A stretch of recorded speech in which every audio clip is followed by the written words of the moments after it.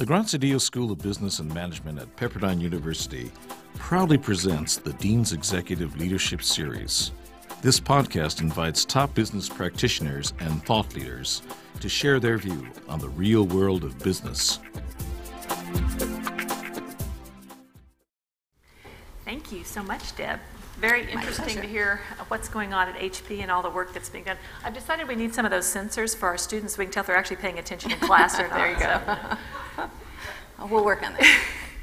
Well, you were talking about HP and all that they're doing, and obviously it's been an inherent part of the culture of HP for many, many years from the founders on, and so corporate responsibility has been significant. So it's really been something that's just really evolved as issues around sustainability have evolved.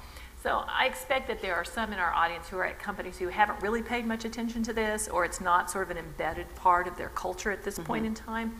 Given what you've seen at HP, do you have any sort of suggestions or advice for folks in those kinds of organizations to say, how do you even begin to build that kind of culture? What are some first steps that can be taken if you're in an organization that hasn't paid that much attention to this through the years? Well, I think, again, some of my comments that I made earlier around the fact that we're really at a point where this is, green is kind of the new black, right? I mean, it's very topical and in vogue, so to speak, and frankly take advantage of that because I think that can help executives pay a little more attention. Also because customers are really requiring it. And I think the two big levers you have are customers requiring it and making it, just part of any deal, but also employees. Companies want satisfied employees, and employees can really have a voice and can say, well, no, we can take this on, we can go do this, and that can. But driving change is always a challenge, and you have to figure out what fits the personality of your company for how to drive that particular change. We also have a lot of students that have a lot of interest in these kinds of issues, sustainability and such, and partly because of that and student interest, we actually started a certificate just this year in social, environmental, and ethical responsibility that students can kind of map across their degree program and their emphasis.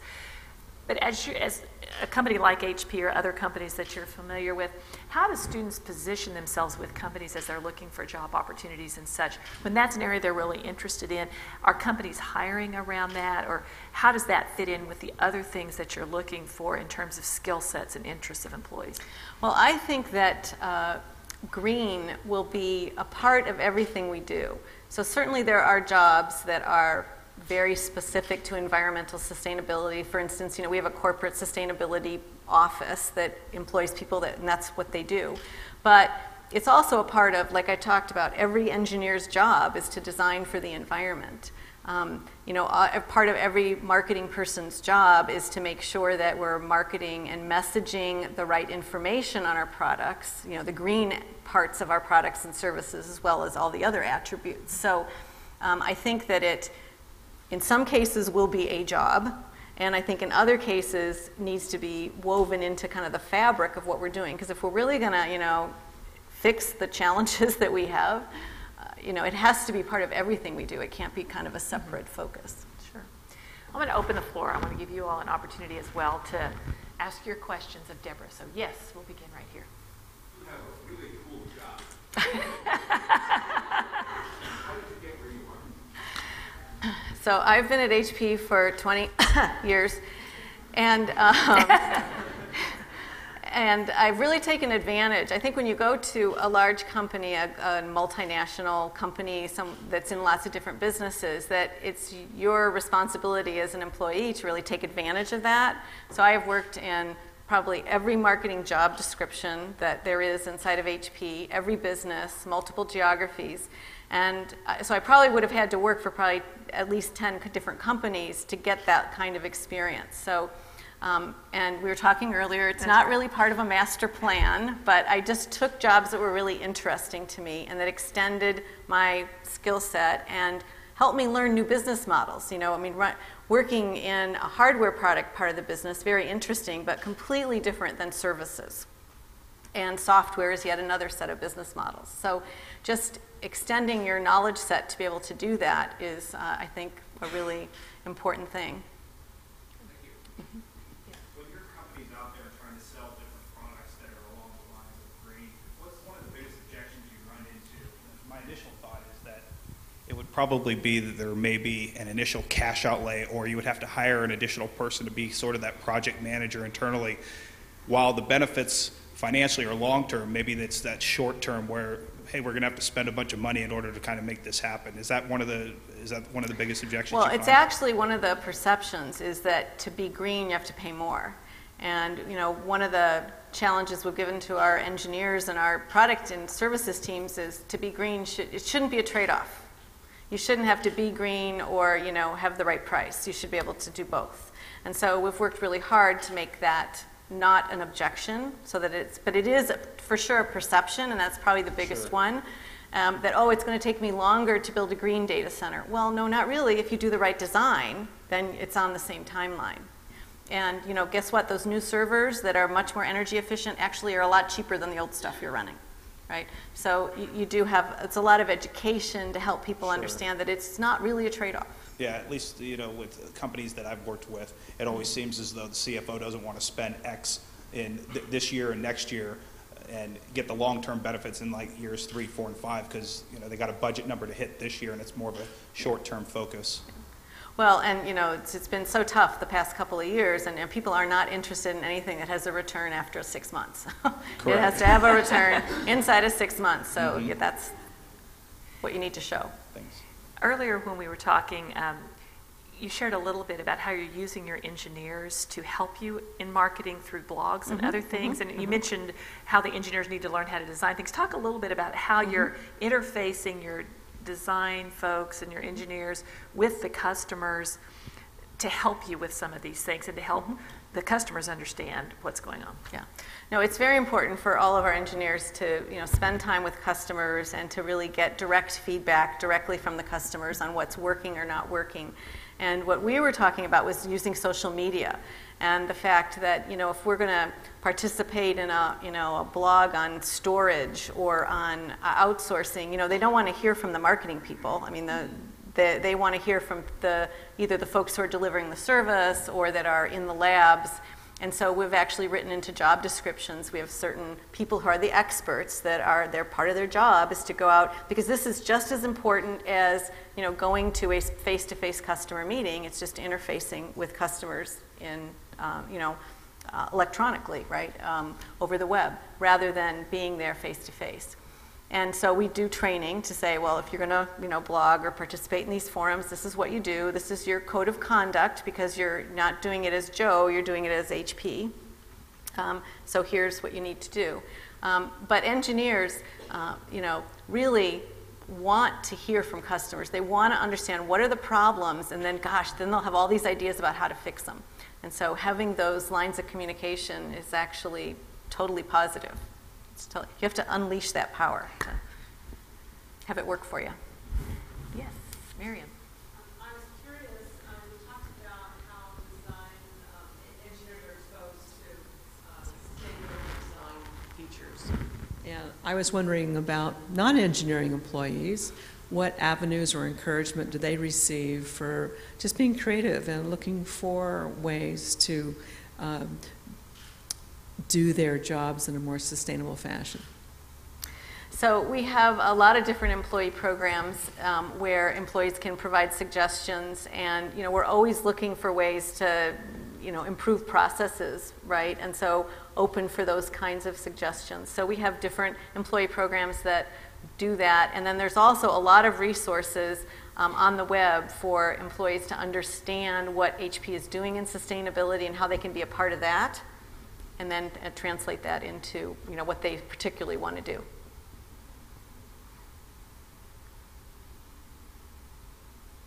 We have other questions out there.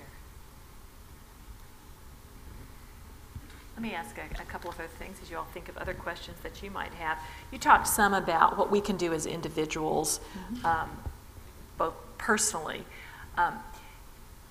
Just in terms of kind of your personal situation, at what point in working with HP did you sort of begin to get involved in this and begin to think about this seriously, both in what you do personally and then what you do with the company? How did it sort of evolve for you in your affiliation with HP? In the working in the sustainability community, areas and that kind of thing, and sustainability. involvement in the community. Sure. Okay. Well, sustainability, I think has been a passion and, important. And I think we're lucky to live in California where, it's easier to do, things like standard recycling programs. I grew up in the Midwest, and they're not necessarily there yet when I go back to see my parents. So I think, our environment makes it easier almost to do some of that. And then, getting involved in the community, I think HP actually really encourages that. That's part of that citizenship objective, to really encourage people to give back to the communities in which they live. And so they encourage that. So being a part of the food bank, and I'm also on the board of the resource area for teachers, which helps promote science and math and support science and math teachers in our schools. And so it's encouraged, and, Right. and I think it provides balance. I'm big on balance. I think you're not going to, at the end of your life, you're not going to say, well, I wish I would have stayed in the office another hour that day. That's not what's going to be meaningful to you. And so having a well-balanced and a richer personal life makes you actually a better leader. I was in a meeting last week with the director of the CIO leadership group at IBM, one of your competitors. But he was talking about the challenges that come on the IT side of really having IT being viewed, and CIOs particularly, as a strategic partner in the organization and not just tools that you use. And so it's something that in his role he works a lot on. How do you deal with that at HP? Because, and especially because you're in the enterprise side of things, where you really have to convince people that this really needs to be a part of the broader strategy of the organization. So how do you work with that in organizations where they don't really view it that way? And what kind of is that a big hill to climb for you in many organizations? Well, no, I think that you can pretty much divide companies into those who view IT as strategic, and the CIO has a seat at the board, and those who view IT as a cost. And we do a couple of things to help CIOs in the latter category, well, in both categories, but particularly in the latter category. One is the fact that we have software that provides much more granularity and transparency in what the IT costs are. And that's really important, so that you're not just getting beat on by the marketing director about how they want IT to be less, but it's like, okay, well, here are the trade-offs. You want these marketing campaigns, this is what it actually costs to run those from an IT perspective. The same thing for finance and supply chain. Then all of a sudden you're having a business conversation. They're not just saying, reduce without really understanding the implications. The second thing we do is in our services arm, we have a lot of workshops where we will basically get the executive team together to really talk about what are their business goals, so that we can then translate that into what the, IT strategy roadmap should be for that. And so facilitating that discussion across all the executive team, not just with IT, but with the leaders of the different business units or functions, is a way to start to at least up-level that conversation to what it should be. So there was really big news today about HP. I noticed on my iPhone as I was in the office before I came about the big changes in the board. And the last few years there's a big change in leadership with the CEO, and obviously when Carly Fiorina left, there was a lot of big news about that. So you're in a kind of company that anytime anything happens at that level, it's really big news everywhere. So in your role from a marketing perspective, how do you sort of manage through those sort of big things like that get a lot of news and a lot of press while you're sort of on the ground, continuing to work with your customers and trying to make the next sale and keep those customers satisfied? How do you kind of manage that, or as a company like that gets so much attention when any kind of change like that happens? So we work really hard. Being in the enterprise space, we do a lot of face-to-face sales. So we have a lot of sales reps that call on very large clients. And so part of what we do is really work to arm them. So we have a process. So when changes like that are announced, that we're making sure they're reaching out and talking to their customers about it. And either reassuring them or just validating, yep, that's what happened, or whatever the specific could be. And so that's probably the way it affects me the most, is just making sure that we have that smooth kind of set of communication challenges, so that I'm not caught flat-footed here not knowing what you're talking about, or one of our sales reps isn't caught flat-footed not knowing what's happening in front of the clients. So Well, and the news gets out there so quickly It does, that yes. people know almost instantly It's when exactly. anything like that happens. there's Exactly. Do we have other questions from the audience? Yes. A bit of a career type of question. It's my understanding you began your career in engineering. This is a career-related question. And you've really leapfrogged. Was there a turning point in that?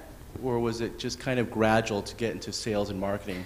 So my degree is in industrial engineering, okay? But I was hired by HP in the time when they actually thought that you could only understand how to market this stuff when you had an engineering degree. So I went into marketing immediately. So I've always been in marketing or sales development. Yeah. And I guess the follow-up question would that be, on a smaller scale, how do you encourage financial engineering technology people to think more business development for their companies? So I think that you have to look at what the skill sets are of any particular individual and what their interests are, okay?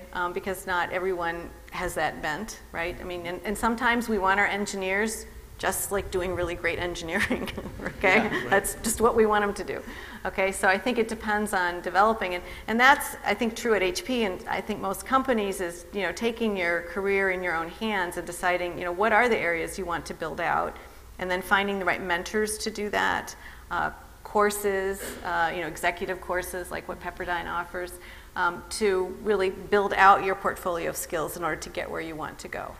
But I think there's, you know, today there just aren't like, you know, set career paths. Do this for 2 years and we're going to move you here and here.